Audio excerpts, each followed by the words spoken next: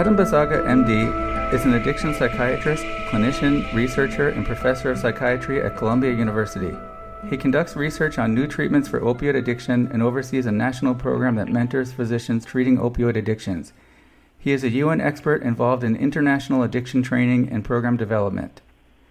Dr. Bisaga, thank you for joining me and welcome to the Rehab Podcast. Well, thank you, Mark, for inviting me. I'm very happy to be here and speak with you. Today we're going to be talking about your new book, which is coming out soon, Overcoming Opioid Addiction, the authoritative medical guide for patients, families, doctors, and therapists. And I just completed the book and I really loved it. This is a book that I believe should be in the hands of definitely every doctor, and maybe not just doctors who are currently treating opioid use disorder, but doctors who are considering it, pretty much everybody across the board. In fact, I was going to ask you about something a few years ago, actually 2007, so about 11 years ago. I received a book in the mail that was called Responsible Opioid Prescribing, and it had been sent out by the Federation of Boards, or actually the Federation of State Medical Boards. It was by Dr. Scott Fishman, and at that time it was great that they had paid for that and sent that book out to us, and it was a nice reference to have. I feel like they should do that with this book. I mean, whether it's the Federation of State Medical Boards or some other organization, I mean, if this book could be put in the hands of every doctor in the country, it would be really excellent. And I think every doctor really needs to read this. Well, I'm glad to hear that, and that was definitely one of the intentions I had when thinking and then writing the book, was that there is really a lack of knowledge, and for variety of reasons that we could discuss later, that the education about addiction has been really removed out of the medical school education. And then the doctors were expected to deal with patients who had these issues. So how they were able to do that if no one really taught them? So they relied on the kind of common understanding of addictions that is shared by many people in the society, which I think was very, very limiting. And it, I think, in some way contributed to this problem that we have, which the problem that I recognize is a treatment gap, that, there is so many people that have a problem, and we have effective treatments, but we are unable to deliver treatment to people. So definitely my book was kind of, in some way, trying to fill the gap of knowledge, but I think that much more has to be done to actually change that. But I'm glad that you've kind of noticed that, and I appreciate your support. I was wondering also, was there ever a consideration of possibly actually making this 3 or 4 different books, or maybe smaller pamphlet versions? For example, if I'd love for my patients to have this book. In fact, I may even make it a requirement, and the family members also separately. I just imagine, of course, I'll tell them to get the book, or I'll give them the book and say, read section 4 if you're a patient, section 3, I think it is if you're a family member. Did you ever consider that, having actually 4 separate books? Right. No, we certainly, I did consider that. But then again, I thought that, the book is really based on my experience working with patients and the families. And what I've noticed over the years, I end up telling the families and the patients all parts of the story. I tell them about how some people develop the problems because of, again, kind of overprescribing in a medical setting without paying attention to the potential of some of those medications to become addictive.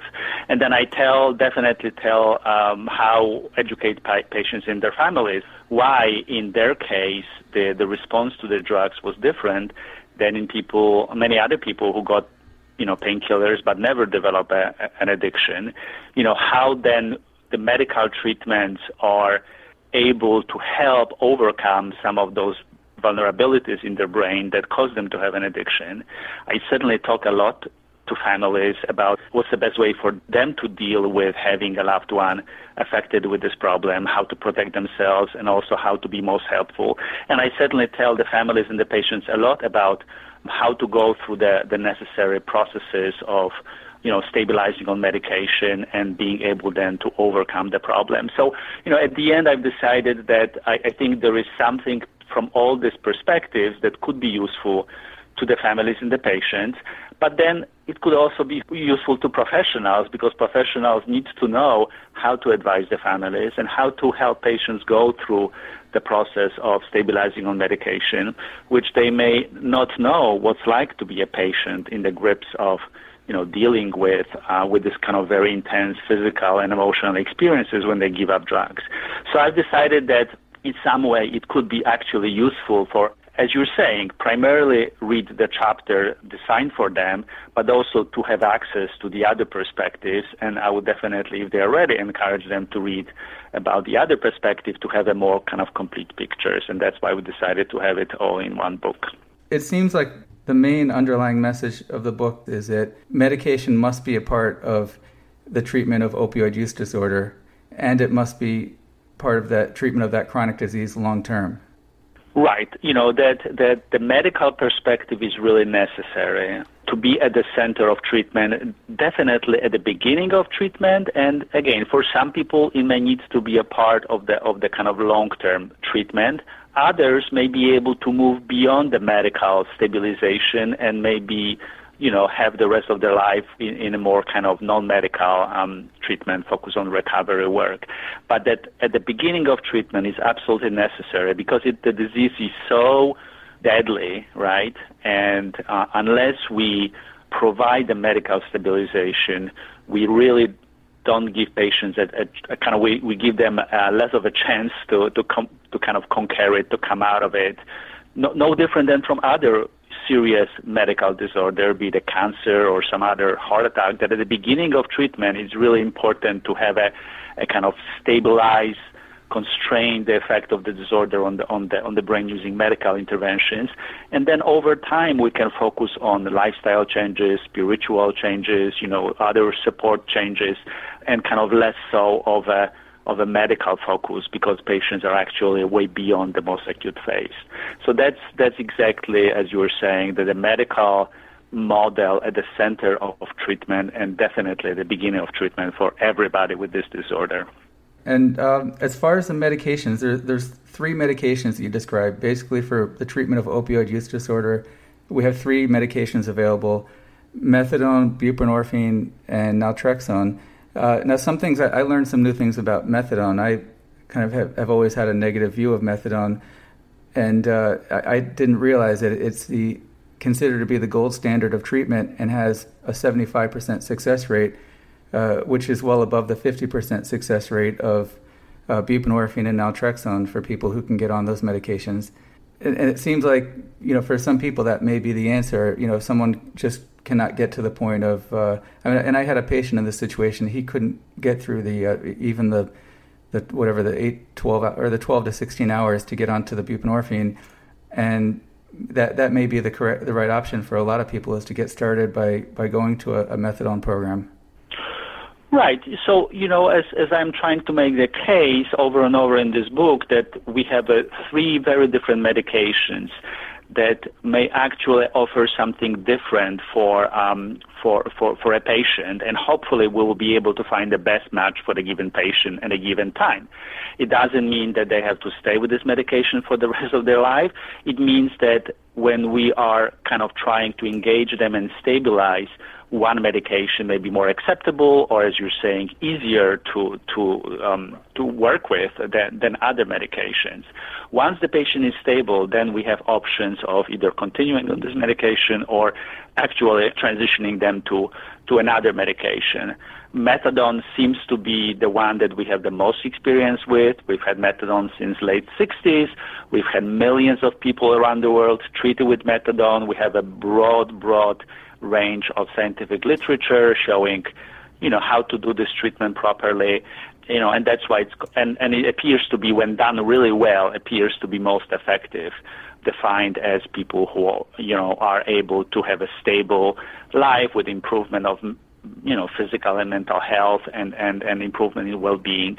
Methadone seems to offer this to more people than other medication.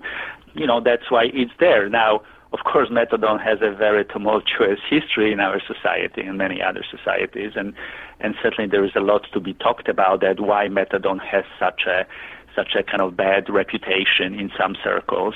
But yeah, that definitely it's a highly effective medication. It's very potent and very effective, but it's a difficult medication to use. Has a lot of restrictions and regulations, which makes it unlike any other treatment. The two other medications can be given pretty much in kind of most medical settings, and also give most patients an option to use. Methadone, as you may know, is available in very few centers around the country, primarily urban centers. Methadone programs or opioid treatment programs, as they are known these days, are kind of very complicated to set up and run, and therefore this medication may not be really available as widely as we would hope. And of course, as I know in my practice, and my patients, of course, know, buprenorphine is works very well. Patients do very well on it, and of course, and as you said, it is possible to transition from methadone onto buprenorphine. And I think in the literature they recommend tapering down on the methadone to 30 milligrams first before going to buprenorphine. I've had some patients transition from a little bit higher because they were just determined that they didn't want to go to the methadone clinic anymore. And it takes them a little while to get used to it. They feel sick in a lot of cases for the whole first month, but then they do really well after that. And the buprenorphine, it's incredible. And I think you even describe it in the book. It's very rewarding for a doctor to see the change that happens. And I sometimes don't recognize my patients when they come back, after 3 or 4 weeks. I mean, they look like completely different people sometimes walking in. Well, that's really interesting to hear that, and that's certainly true, that the change is pretty dramatic, especially in people who are, coming to using heroin every day and really have their life really completely wrecked. They're in severe depression, hopeless, on the verge of thinking about ending their life, coming to you for help, and then you start them on buprenorphine, and it's like in a few days they start kind of being amazed of how is it possible that they can feel so differently so quickly, and then you see them every week after that they have even more and more of this kind of enthusiasm, use us for life, and of course often depression goes away, they start being hopeful. This may not last, because then the reality of daily life hits them back, but definitely the change is pretty dramatic, pretty powerful, unlike very few treatment in psychiatry that we have that the change may be so quick.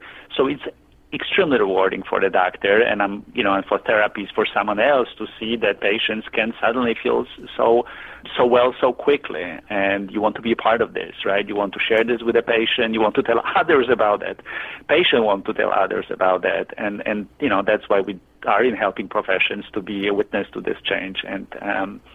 And you're absolutely right that wish more people had, more doctors and therapists had opportunity to witness that. In fact, it works so well that it almost works too well that in some cases, and I think you also describe this in the book, that some patients feel they're doing so well they feel like they're cured. And I've had this happen with patients where they try to quit their medication and they may even feel fine for the next day after quitting it, and then they realize, wait, I'm getting sick again. And then sometimes they even get upset, like, well, now I've just traded one addiction for another, and I'm dependent on something else. And and you go into this in the book. You're not really, when you go from, say, heroin or oxycodone onto buprenorphine, you're not really trading one addiction for another. It's not an addiction when you're on medical treatment. Right. So I think it's important that because again, the patients have these notions about what it should and should not be the part of treatment, and they are strongly influenced by those notions, and many of them are not kind of accurate or use the perspective that it's not a medical perspective, so it doesn't really match their experience. But you're absolutely right. They are this notion that because you are taking medication every day, and if you stop the medication you feel unwell, that means that you're addicted. I can understand how people who have not been working with patients or actually addicted may feel that way, but that the patient cannot see the difference from what's like to be addicted, where your mind is constantly preoccupied with getting the drug and doing whatever it takes, destroying their lives to have a supply of the drug, and a physical kind of discomfort because they don't take medication every day, and there is some physiological adaptation. While the families can maybe think that way, they're taking medication, that means that they've been taking painkillers, now they're taking this, it's kind of the same. But the patients, I think, would be easily taught or worked with to reframe how they're thinking about themselves, that this is not really an addiction, that they need the medication to have a stable life, and they rely on medication, they are dependent on medication to have a stable life, but they are certainly not addicted to the medication because they can have a normal life. They can devote their energy and time to pursue other things in life. Most of them don't really think much about taking medication, except that, that every morning when it's the time for next dose, they think about the medication, and that's about it. And the rest of the days, they're, devoting to other pursuits in life, which is very, very different from addiction, right?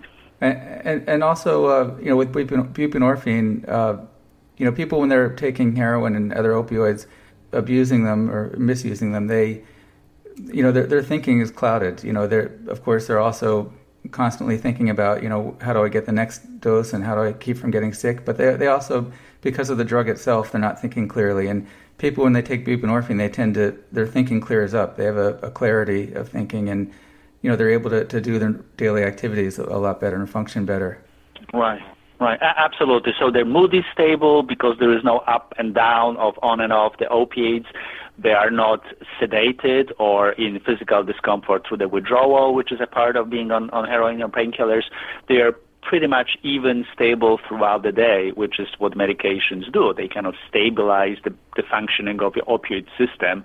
So, the most destructive for your brain is the kind of constant changes up and down, which again have negative impact on your cognition, on your mood, on your, of course, sleep and wake cycle, on your feeding and on your sex functioning, on everything else that we are about as human beings. Not having a stability, it kind of interferes with. And then when you're on medication, whether it's buprenorphine or naloxone, that keep the system on a kind of very constant level, that allows the body to kind of reset the kind of, normal physiological functioning in all those spheres that you mentioned, which again is very different than addiction. So those 2 points, again, should make everybody realize that taking medication every day is not like an addiction to the medication. If you have a good response, of course, there are patients who don't have a good response, and that's another story to discuss, but 50% or more have an excellent response to medication. And in those people, their life couldn't be any different while on medication as compared to their life when they were addicted before they started medication. Now, with buprenorphine, and the most common brand being Suboxone, in fact, a lot of people just call all of it Suboxone. They call the clinic, they call the doctors who prescribe it Suboxone doctors and Suboxone clinics. With Suboxone or buprenorphine, a common starting dose is, for a lot of people, I think, is 16 milligrams a day. Now, just for example, just say that there's a patient who stabilizes very early on at 16 milligrams a day. They have no problem with side effects. They're functioning very well in their life. And they kind of are in a critical situation of that they have a job they can't afford to lose. They're taking care of children, and they're doing really well. Is there any reason, any physiological reason why the doctor should start pushing that patient at some point in the future and say, well, it's time to start trying to cut back a little bit. We need to go down to maybe 12, then 8 milligrams and stabilize it at the lowest effective dose? Because how do you know what the lowest effective dose is, and that maybe they'll start having breakthrough cravings at some point? No, you're absolutely right, that somehow people expect then that treatment with buprenorphine will be different than treatment with any other psychotropic medications, right? That somehow the goal should be to get people off medication as soon as possible, as opposed to provide stability. So that's one kind of difference that I think is reflected by this tendency of patient and doctors to lower the dose. Of course, if we try to find the right dose, which is the most effective with the least of the problematic adverse or side effects. And sometimes people do have side effects on higher doses, right? They may be sedated, although that's rare. Often they may be sweating too much, or they may have sexual problems, or they may have swelling in their feet. Sometimes there are some side effects, although they are rare. And then we do try to lower the dose to try to kind of preserve the beneficial effect without the side effects. And then lowering the dose is absolutely justified. People do want to see that they're making progress, and people do want to see that they're making progress towards the goal which in their mind is a life without the medication. And I can certainly understand that. Who wants to take medication for years or for the rest of their life? And that certainly could be indicated to think about, to work with a patient on lowering the dose. My experience, most patients kind of tends to, over time, lower the dose. There are certainly a group of patients that want to just have a guaranteed beneficial effects and they stay on the same dose, but many patients tend to gravitate to lower doses. So patients who've been on medication more than a year or two, they tend to be closer to 8 milligrams rather than 16. And some people who've been on medication for 10, 15 years tend to be on very low doses, 1, 2 milligrams, sometimes 4 milligrams. And that's certainly appropriate as long as they are open to monitoring how they're feeling and, how their life is going, making sure that they tolerate medication well. So I don't think, in other words, that wouldn't be any different from treating patients with any other psychotropic medication, be it antidepressant, mood stabilizer, anti-anxiety medications, when you would at first try to maintain the clinical response, and then over time you do try to maybe lower the kind of medication load with the idea that less medication is better for the body. But there's not a definite protocol, and I know that there's no one size fits all, but as far as there's no need to push the patient and say, okay, that's your first month at 16, now we go to 12, then we go to 8, or maybe not that fast, but so a person could in theory stay on say 16 milligrams for a long time, and then when the patient's ready and they've been doing well in counseling, then we can ask the patient, do you feel like you're ready? Do you want to try going back down a little bit? Right, or listen to the patient, because patient may have interest. Most patients do have interest to maybe take, again, a little bit less of the medication, and you help them get there. So I think that the main problem we have is that patients come off medications too quickly. That's the primary problem. Most patients, on average, stay on buprenorphine from anywhere 3 to 6 months, and that's clearly not enough on average. It may be appropriate for some patients, but majority of patients need to be on medication for at least longer. So the most of the time we try to kind of encourage patient to stay on medication rather than encourage him to come off. That's how it should be. That's what the evidence tells us. Now, of course, the practice may be very different, and you can certainly see the doctors who have a limited understanding of addiction. They haven't had much experience working with these patients over a long time. They haven't seen devastating effect of relapses. They may feel like coming off medication should be one of the goals up on the list. I'm always saying that coming off medication should be one of your treatment goals, but should be really very, very low on the list. On the top of the list should be, of course, to stay alive, to stay healthy, be able to move on with your life, have all the other things that addiction may prevent you from getting, that we should be focusing on working in treatment, and stopping medication should be really very low on the list. As it is with any other chronic medical illnesses, right? When you treat someone with diabetes, you don't really have coming off insulin as one of the primary goals of treatment. You have it. Some patients are able to come off insulin or oral anti-diabetic medications when they have made all the other changes in their life, but that is never on top of the list. And somehow we want to have the same approach for treating of addiction. Now, when it comes, for example, when it comes to vaccinating children, sometimes people get confused because they look at stuff online and they see these anti-vaccinating movements where they say, well, vaccines are dangerous, they can cause further illness, it's the drug companies are trying to make profits by selling us vaccines, and they have all these great-sounding arguments against vaccines, but the truth is vaccines are important for protecting the population, and doctors are responsible the medical community is responsible to educate the public that vaccination is important. Now, we have the same problem with the treatment of opioid use disorder or opioid addiction, where we have people that are in a position of influence, people running treatment centers for addiction, that are saying either medication it should not be used at all, or it should only be used for a very short period of time, maybe 1 or 2 weeks or a month at the most. And that's a dangerous position, and they're the ones who are educating the public. And so it's almost like a minority of the medical profession is providing the correct information. And in my case, I'm completely in line with what you're saying, but I even feel that influence when patients say, I only want to take this for 2 weeks, and I start feeling guilty, like who am I to tell them they have to be on this for years and years.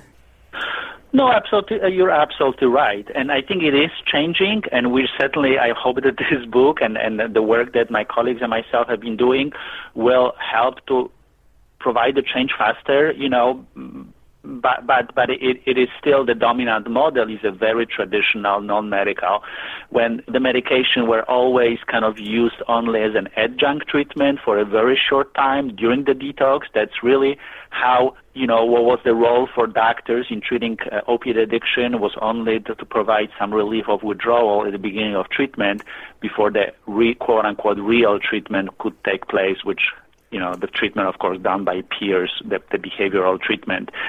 And so with this kind of model still predominant in most of the treatment facilities, no wonder that you hear this kind of opinion as a primary one, and the voice of the medical professionals, the scientists, the people who have evidence behind them, is not heard as much. Now, this is changing. A lot of leading addiction treatment programs like Hazelden, Bedford have certainly been saying, they changed the view of the use of medication in the last few years, and that's very encouraging. But it's still a minority of the leading non-medical physicians associated with programs, or just the program leaders, that is giving this new message. I think the traditional treatment industry still really is in the kind of process of changing how they see addiction, not only about using the medication, but also about using harm reduction strategies as a viable goal of treatment. Those are the two kind of changes that we see that traditional programs are evolving. And, you do hear voices, as you say, people saying, addiction should not be treated with medication, or if you really need medication, you should really come off it as soon as possible. What do we do when we hear these voices? Of course, we have to counteract those voices with a different, opinions.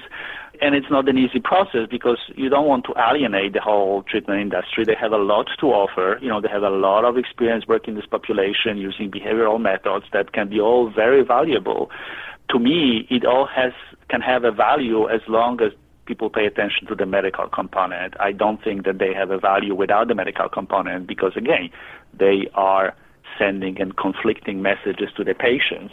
And patients really don't know much, right? Patients are only relying on their friends and families, and they cannot really differentiate why this doctor says to use medication for as long as possible, while the other doctor says not to use the medications. They do get quite confused, and that's not fair to the patients, Yeah, and hopefully, like you say, that this book will get out there, get into the hands of doctors, patients, families, and therapists, and the word will get out there. And that's another thing. When we refer patients to a psychologist or to a drug counselor, there's always that fear.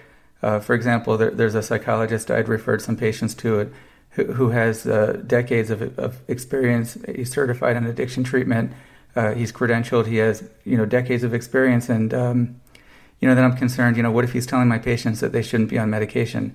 And, how do I know that when I'm doing all the right things of referring patients out to the therapist and to the meetings, that maybe they're going to get the wrong message and just stop their medication, not come back and maybe relapse. And it's a scary thing to even try to do the right thing and recommend patients, you need to see your psychologist and, and develop a support network, because those wrong messages can come from anywhere.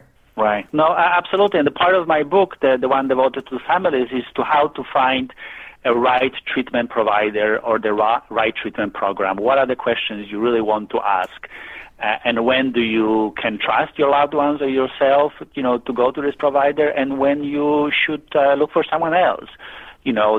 How to differentiate that. And again, it may be kind of complicated, but guiding patients through this process is very important. And as you were saying, there's so much that patients can take advantage of from the traditional program, from the self-help groups, and of course from the even certified providers that use specific behavioral treatments, that it will be a shame to kind of completely separate them from the medical model of treatment. I really hope that those models can be integrated. But sometimes you have to, say that's not a good idea.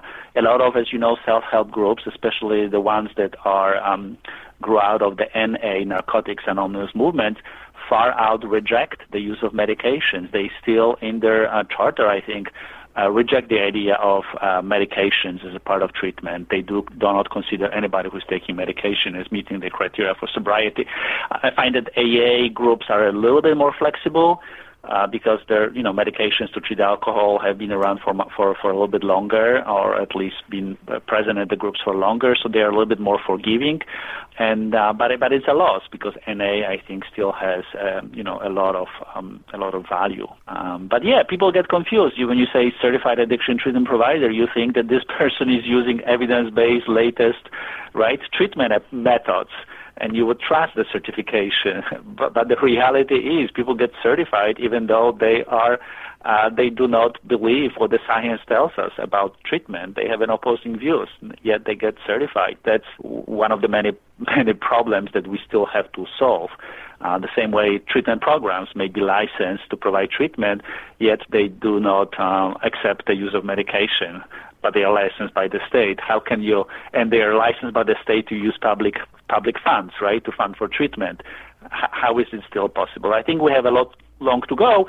We are changing something. There have been in the last years very dynamic efforts to change that, but I think it's not changing fast enough because epidemic is still ravaging the country, and as everybody knows, it doesn't seem to be slowing down, if anything, accelerating. Yeah, and I was going to bring that up actually about Narcotics Anonymous, or NA. And for years I've loved NA. I thought it was like the greatest thing ever. And originally that was my goal. I first took the 8-hour course for buprenorphine prescribing in, I think, 2006. And I did some research, and I came to the conclusion my goal should be get everybody into NA. And at that time, they're talking about tapering people off medication faster. And I thought, well, that's the goal. Get them in NA, get them a support group and working the steps and having a sponsor. And they can be prepared for that coming off their medication quickly. And more recently, I've looked into it, and NA has a document called Bulletin 29 from 1996, where they talk about methadone being, if you take methadone, you're not considered to be clean. You can sit in on a meeting, of course, but you're not clean. 20 years later, in 2016, another document called NA and People on Medically Assisted Treatment, where they specifically talk about buprenorphine. Again, they say if you're on what they call replacement medications, you're not considered to be clean. You can sit in a meeting. You cannot participate. You can't do service. Probably a sponsor is not going to work steps with you. And I think later another document changed that, where they said it's up to the group if they want to allow you to share or not. But you still can't go any further than that. Right, so they're evolving, hopefully in the right direction, but it is difficult because the whole identity, that the principles of the movements are based on this, group confessional, when you confess to your, to your limitations, and in some way it kind of perpetuates a little bit of the moral view of addiction. That you're somehow responsible for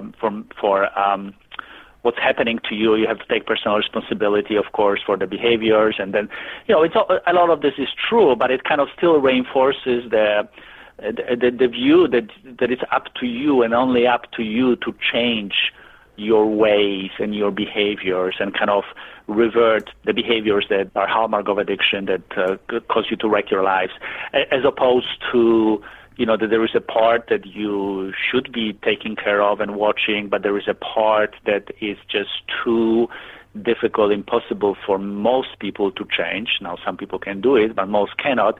That has to really take advantage of all available treatments. And now that we have a treatment, you should get a little bit help, because without it, we know what's happening, right? The untreated opioid dependence is the most lethal of all psychiatric disorders. You have 2% of people every year dying, and it is indeed, I think, unethical to refuse or reject, especially by program. Everybody has right to do what they want to do, of course. We live in a free country, but if you're gonna really use the public funds and you're gonna really have a kind of regulatory oversight of the programs, it's unacceptable to still allow programs exist that refuse the evidence. I mean, that's at least my kind of view on that. It's difficult. Yeah, it's difficult because very complicated, kind of multifaceted system, and treatment system and multifaceted, problem that we deal with that opioid addiction is. I've just, for example, I had a patient who came in once, and he was transferring from another doctor, and I think he had been on buprenorphine for, I think it was at least 2 years. He was doing very well. His first visit with me, I mentioned going to meetings, and right away before I could finish my sentence, he said, "I don't go to meetings. I'm doing very well with my treatment." And I said, "I'm sorry," and I never mentioned it again. I'm not going to get in the way of something that's working. But I know for other people, meetings may be the best thing for them, and everybody's different. So there's no one-size-fits-all therapy that you can just use you can't really use a cookie-cutter approach for every single patient. Right.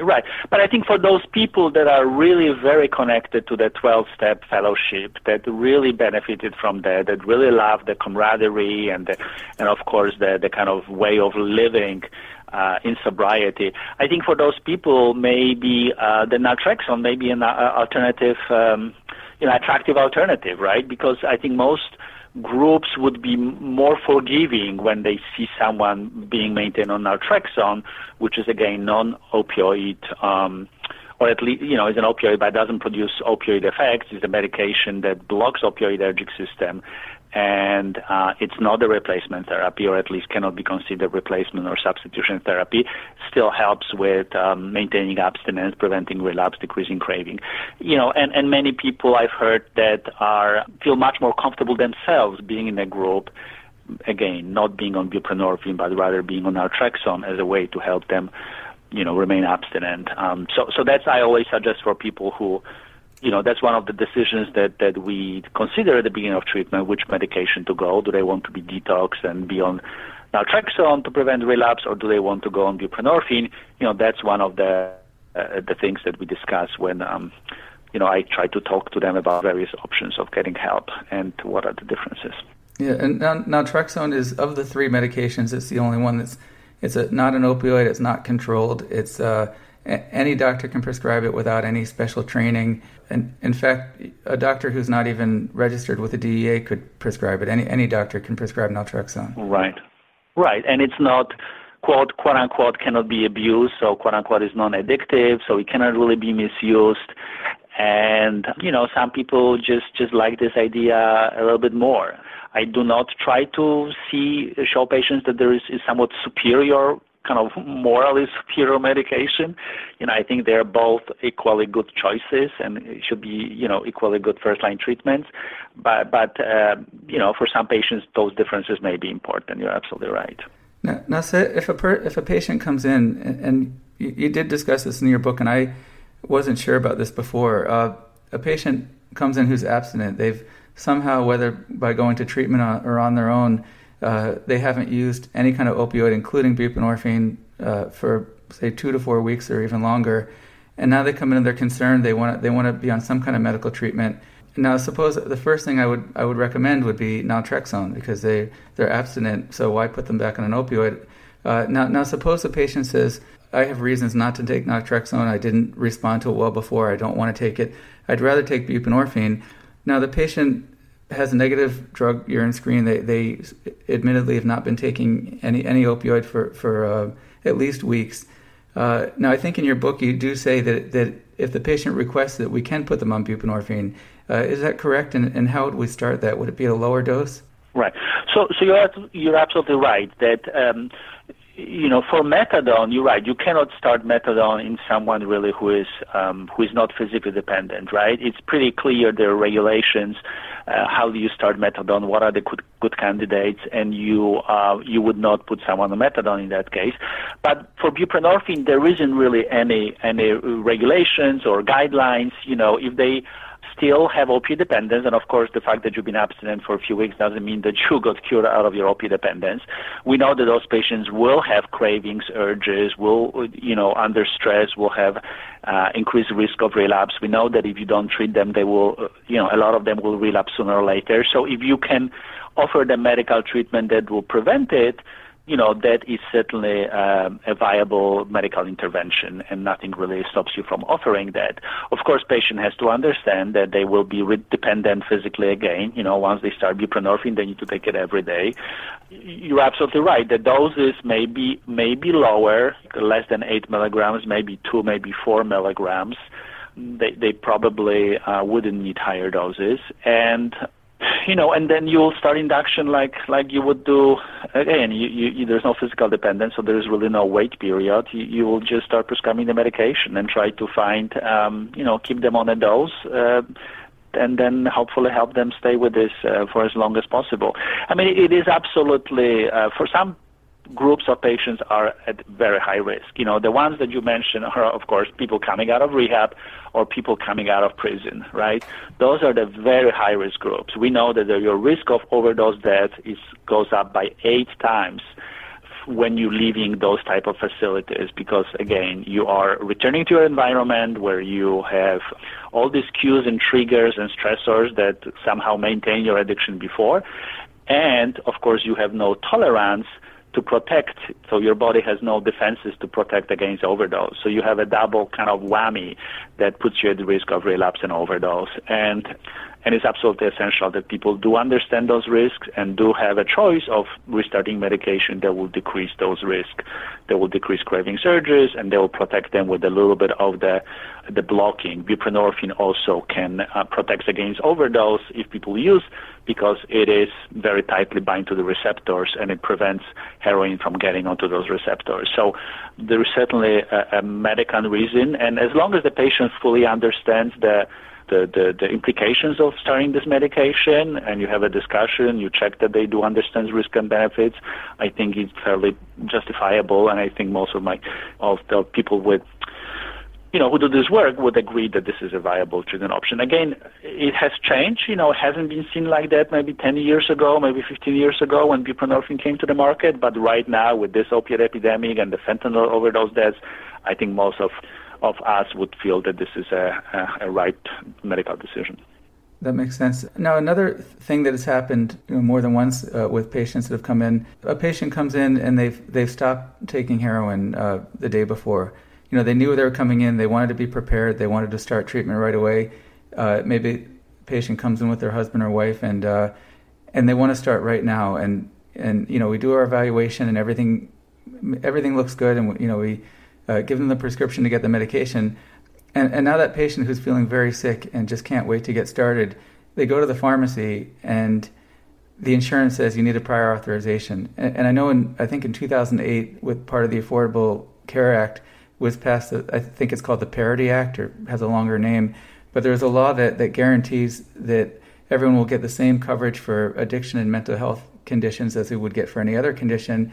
And these patients who may have been able to get prescriptions for oxycodone paid for without a question are now the doctors are given long forms to fill out. The doctor fills out the form. I do them online. In fact, for any doctors listening, if you don't use covermymeds.com, it makes it very easy to get prior authorizations.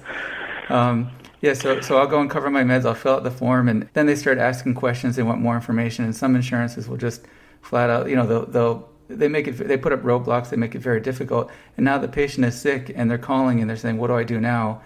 And do you know of are there any tricks to make these insurances? Right. Yeah, no, that's absolutely right. That's of course, I can hear frustration through your voice, and we've been through that, because we know how essential it is to provide this treatment as soon as possible, how great of a risk the patient is at if they don't get treatment when they are ready. And so it's extremely frustrating that bureaucrats are making this decision, and sometimes some of those pre-screening questions make completely no sense, and I don't want to waste time to give examples, but so the tricks are twofold. I do tell patients is that most likely the medication will be approved, and you should probably ask pharmacists to give you a small supply of medication. You pay out of pocket, you start treatment, and once we get you approved, you will then many insurance will reimburse you back. This has been a well-identified problem, and many municipalities are kind of making sure that this doesn't happen. happen. And so there is a law at the local level, at the state level, that prevents it. And I know my state, New York State, have done this law that right now no insurance company can really ask for pre-authorization, that it's illegal to do that.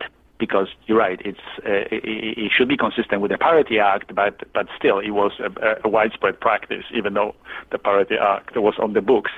So those are I think this is changing, and I think what I tell patients again, my trick is that they should really just buy few medications. You can get coupons.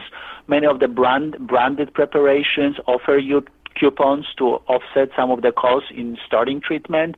That also could be helpful for some patients.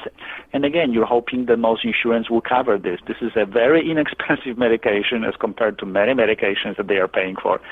And it's a life-saving medication, and there is really no reason, and we should be outraged if it's going to be treated in any other way. So hopefully that this will be less of an issue in the future, and some of the legislation hopefully will target that. Oh, I wanted to ask you about plain buprenorphine, which a lot of people call Subutex, but I don't think the brand Subutex is around anymore. And I think in some states there may even be laws about this, or it may be more difficult. But do you consider that it's acceptable in many cases if a patient can't, say they're uninsured or they're having difficulties with the insurance process, to use the buprenorphine as a cost-saving measure, and it makes it accessible for the uninsured? But then I know there's a concern with not using the abuse deterrent, which is present in Suboxone and Zubsolv. Right. So that's a little bit complicated, of course, and it's really case by case basic. In principle, you would really want to use a combination product, which is buprenorphine with naloxone, because it seems to have a little bit less of an abuse ability.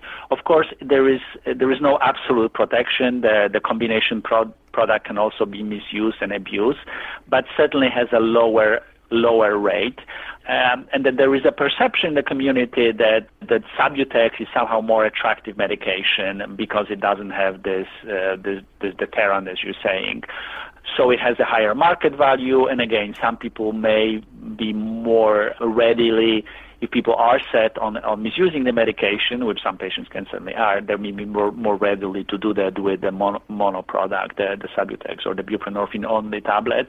So you have to be very careful how do you work with patients who is treated with this medication. You probably want a little bit closer monitoring of this patient. We have a ways of making sure that the patient takes medication properly. You can certainly give smaller doses. You can have a medication callbacks. You can even look at the blood urine level of buprenorphine and its metabolites to make sure that the patient is taking medication, using the proper route. If that's the only way the patient is going to have treatment, of course, you don't hesitate to provide treatment. It's just you'll need to have a little bit closer monitoring. At the same time, buprenorphine, the mono product, is of course preferred choice for pregnant women because there seems to be a little bit more concern with teratogenicity of the naloxone as opposed to buprenorphine. So in this population is definitely medication of choice. In any other patient population, they should be offered combination product unless, as you're saying, it's not feasible for them.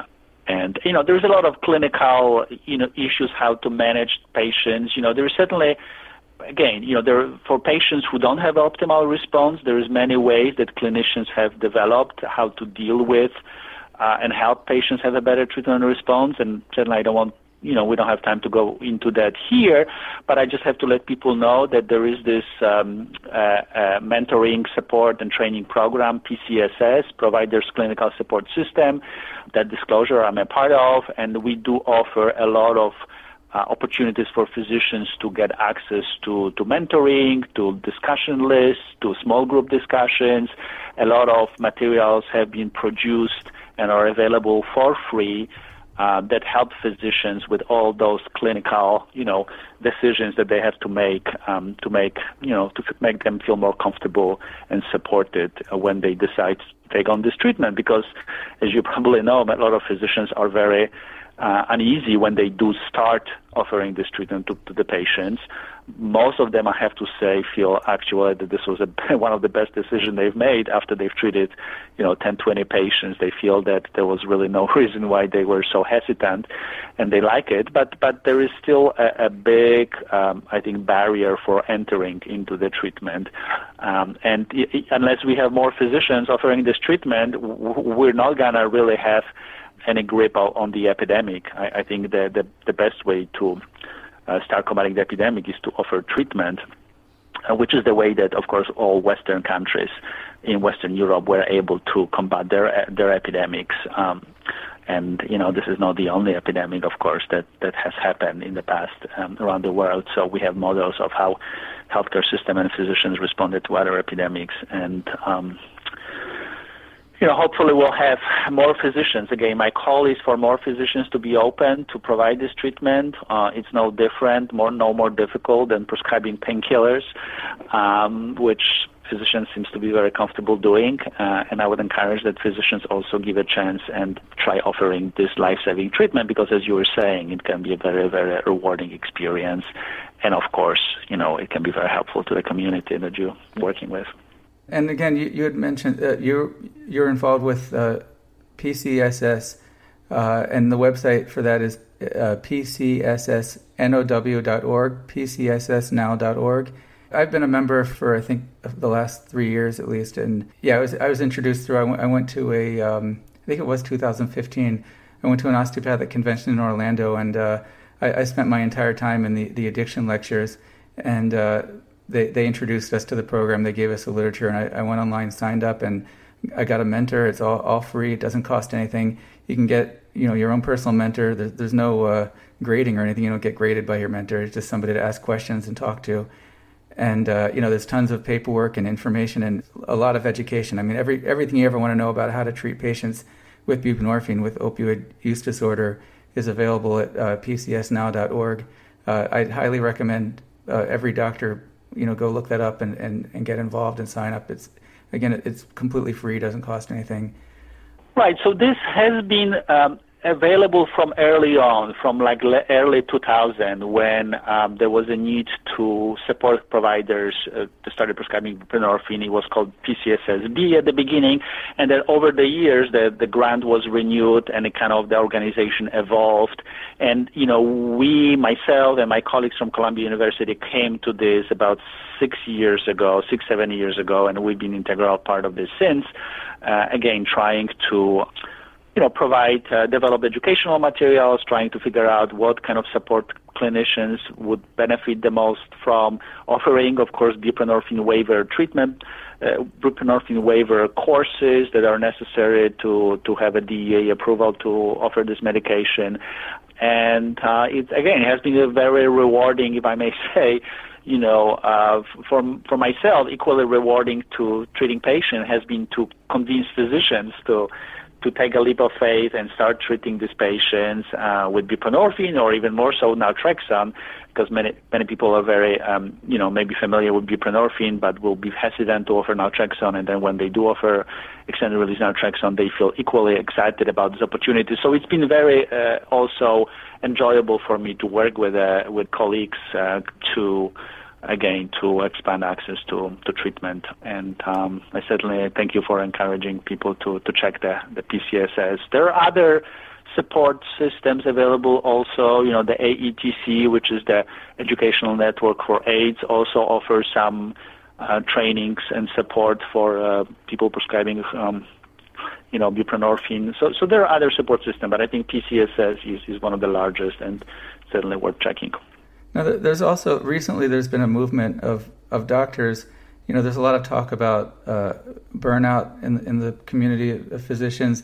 Doctors are burning out at their jobs. They're working for abusive healthcare systems, large hospitals, what they call big box clinics, and they're, and now, so there's now a movement where, doctors are, they want to get away from the burnout, and there's even, an issue with physician suicide. And so doctors who feel overwhelmed with having to deal with the electronic health records and the bureaucracy, they're looking to drop out and to start their own small practices, what are considered to be micro practices, where maybe it's just a doctor and in a small clinic, maybe one room and maybe a small staff or even no staff. And the one issue is that doctors, they think, how is that going to work? What is my business model going to be? How do I take insurance? How do I get patients? How do I advertise? And one easy way to start is just to, if you want to become part of the micro-practice movement, also become part of the addiction treatment movement and establish a large part of your practice just to get started. It's fairly easy to get trained in how to provide treatment for opioid use disorder and make that an important part of your practice. Right, and PCSS also supports, with the business plan and kind of thinking about, kind of business aspects of running addiction treatment practices. So we can help you on logistics, regulatory aspect, the same way as we can help you on clinical aspects to do that. And I think, again, it can be whether you can practice alone or you can actually, practice with the addiction treatment program in your community that doesn't have a medical provider. Most of those programs really crave for medical providers because they do know that offering medication and medical help can increase their success rate. So they do want to collaborate with a medical provider in the community. So reaching out to those programs and offering medical services can be also very rewarding. And there are patients there ready for you to start seeing. You don't have to really do your own looking for patients if you're concerned that you may not have enough patients to start with. And in the book, you even describe what's called the hub and spoke model, where there's an addiction treatment, maybe a large addiction treatment facility. They see the patient, get them started on treatment, and now they want to pass that patient along to what the spoke, which might be a small practice like me, and I would continue the maintenance for the patient. And if at some point, if they need, more intense treatment, I can refer them back to the hub. Exactly. So one of the concerns, you're right, the doctors who don't have experience is that those patients will be very difficult to manage and may have a bad outcome. So who wants to expose themselves to do that? So the hub and spoke model offers a solution to that, which is that, as you were saying, and those programs actually have been very successful in Vermont, now in Baltimore, and several other states are embracing this model because it's much easier for the primary care provider who is even, who is not a specialist to practice in the community when they get stable patients from the hub and they just maintain stability. They always have a way to contact the colleagues at the hub to consult when there's some issues with the patient, and when the patient is too difficult to manage, they can refer a patient back to the hub, and then when the patient is stable again, they can return to the spoke, to the practice, and that way they can manage hundreds of patients, up to 275 patients, which is the maximum, but that's plenty for most doctors, and feel that this is manageable. So that's another model, you're right, to see where are the hubs in your community, whether your state has those hub. There are other new efforts to expand access to treatment. States have received a lot of money recently to fund addiction treatment programs, and they are very eager to give training and mentoring and maybe even financial help to doctors willing to treat those patients. So you should definitely call your single state agency for addiction treatment to see if they have any ways to help you get involved, be a part of the system. A network of, again, providers in the state that can offer treatment. So that could be another way for you to get involved if that's what you feel like will be more rewarding, to have more control over how you practice medicine. Yeah, I've heard of several programs. I think there's one from Yale University. I know there's one here in Palm Beach County and I think in Mississippi there's several where treatment is initiated in the emergency room. And then there's an ongoing program, and patients are able to get their treatment completely paid for if they can't afford it, if they're uninsured. And they get the full spectrum of treatment, the medication, the counseling, and the doctor's visits all included. And it starts in the emergency room. Right. So there's many models, new models of providing treatment that people are trying. Starting in the emergency room is one of those models because that's where patients often come in crisis, and it's easy to get them engaged. The walk-in clinics, the kind of urgent care type of model is another model that there is kind of low threshold of entry into treatment. Obviously, there opioid treatment program in your states, patients can go there and get started, and hopefully they don't have to wait. Although some states there is a wait list, and so there is many ways to engage people with treatment. I strongly believe that once the patient is on medication, their view of getting help change pretty quickly. Many people are very ambivalent about stopping drugs because they fear of what their life will be like without drugs, that will be unmanageable because, they no longer have this sure way of dealing with distress. But once they are taking the medication, they're thinking about themselves, about their life, about the future. It really rapidly changes, and they are much more eager to accept treatment, to believe that treatment is possible, that life without heroin is a real possibility. So getting people on medication as soon as possible, of course safely, is a priority. And I strongly believe that the programs that allow patients to get started whenever they are ready is a solution to the problem. Patients should be able to walk into any emergency room at any time and ask for help and get started. Patient with overdose will be definitely brought to emergency room, right, and treated for acute overdose.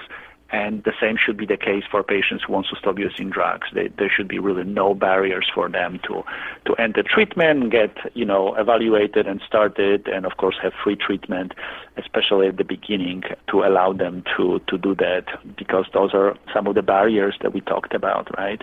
No providers, insurance barriers, many other barriers that keep people out of treatment whenever they are ready. And there's just so much here in this book that we couldn't possibly cover it all. I mean, for how families can deal with the addicted family member or loved one, and how they, don't kick them out on the street, don't do tough love, it doesn't work. Not for opioid disorder. You want to get them medication treatment, and don't hold back your anger. And you talk about motivational interviewing, which I wanted to say you describe it in a way that makes it a lot easier than I took a class that included motivational interviewing training, but when I read the way you describe it, it makes perfect sense. Sure. No, thank you. Thank you for that. And again, the book has a lot of simple, I was trying to make a very simple tips and guides for the families, because they often, again, so confused when they are caught in this, crisis, the constant crisis of having an addicted family member. Then simple suggestions can be very helpful, some things to try. Many of them may not work, but definitely there are some better suggestions than others. And the one that you mentioned, the one that you often hear from the traditional treatment providers, which is to kind of distance yourself from the patient until they are ready to come back to you, maybe is acceptable for other addiction, but I strongly feel is unacceptable for opiate addiction, because we know that many of those people will not come back because we'll be dead. You really cannot afford this kind of strategy. I don't think it's is acceptable. Yeah, and part of that also is the harm reduction. You talk a lot about that, providing clean needles if someone is just not going to stop using the heroin.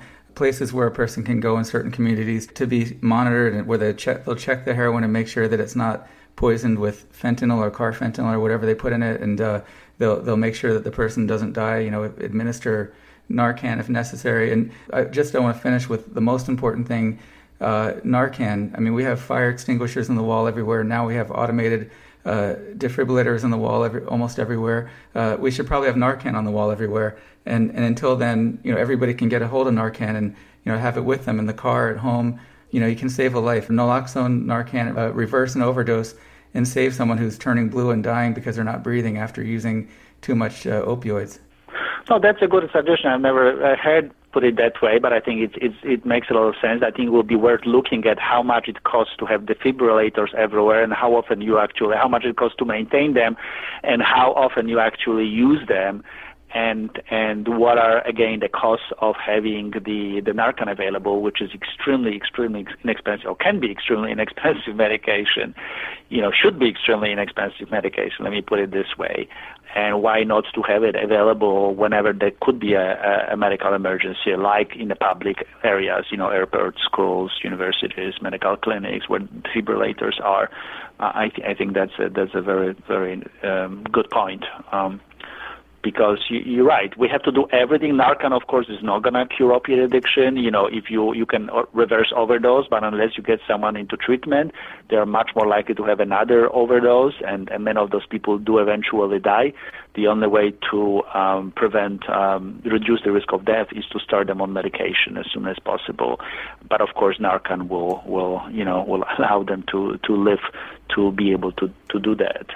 But unless Narcan reversal is followed by the medication, I don't think we're there yet. I would want to see all people who have Narcan at least be offered medication. They may not, of course, take it. They may refuse it, but they should be offered. You probably have seen yesterday in the paper that there was the lawsuit. The prince's family is suing the hospital, claiming that he was seen for overdose a week earlier in the hospital, and they're claiming that he was not offered evidence-based treatment. Now, of course, we don't know what really happened, but I think it just exemplifies and brings to people attention the fact that if you have someone who comes to the hospital with the overdose, this is an amazing opportunity to have them started onto treatment to prevent the risk of overdoses in the future.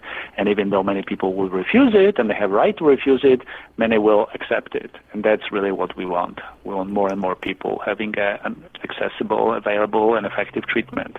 And that's something that these treatment centers should consider, the inpatient treatment center, the residential treatment centers where they don't believe in medication or just short-term use of buprenorphine. That could become an issue for them long-term.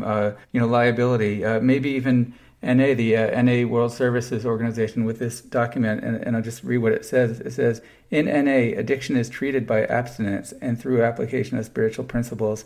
So they're actually saying, NA is saying, we treat addiction, we treat it with abstinence. Right. And they shouldn't be providing any treatment for a medical condition. Right, exactly. They do appear to families as if they provide treatment. No, they provide spiritual support and community and, a lot of help, but they do not provide treatment. This is what they offer is not compatible with the evidence-based treatment, the way we want the rest of the medicine to be guided by, the principles. But they can provide very useful additional service. And, the whole idea is how to bridge those two perspectives, because again, at the end, we care about the patients rather than about organizations. Again, this book coming out soon, Overcoming Opioid Addiction: The Authoritative Medical Guide for Patients, Families, Doctors, and Therapists. And everybody in that group should get this book. Every doctor in the country or in the world who has access should read this book. Anybody who knows anybody as a loved one, family member who's addicted, needs to read this. Therapist, especially. It's available actually now. As of today, I think it's available on Amazon and should be hopefully available everywhere. We put it down in a paperback, so it's inexpensive from the beginning. And again, we would like, as many people to be able to have access to information, contained there as possible, because I think that there is really a lack of reliable information on the market. Searching internet can be helpful for many things, but I don't think it's helpful to help you make decisions about what's the right treatment. I think there's too many confusing information on the internet about treatment. So hopefully the book will fill the gap. And thank you so much for inviting me and talking about this book, and again for doing this work and educating others and bringing everybody else up with the progress in science, because we've made a lot of progress that should really be trickle down to the patients and the communities. Get this book, and thank you very much. Thank you for coming on. I really appreciate it. It was definitely a pleasure talking to you, and thank you again. Oh, likewise, and keep up the good work with the podcast, and all the best to you. Thank you, Mike.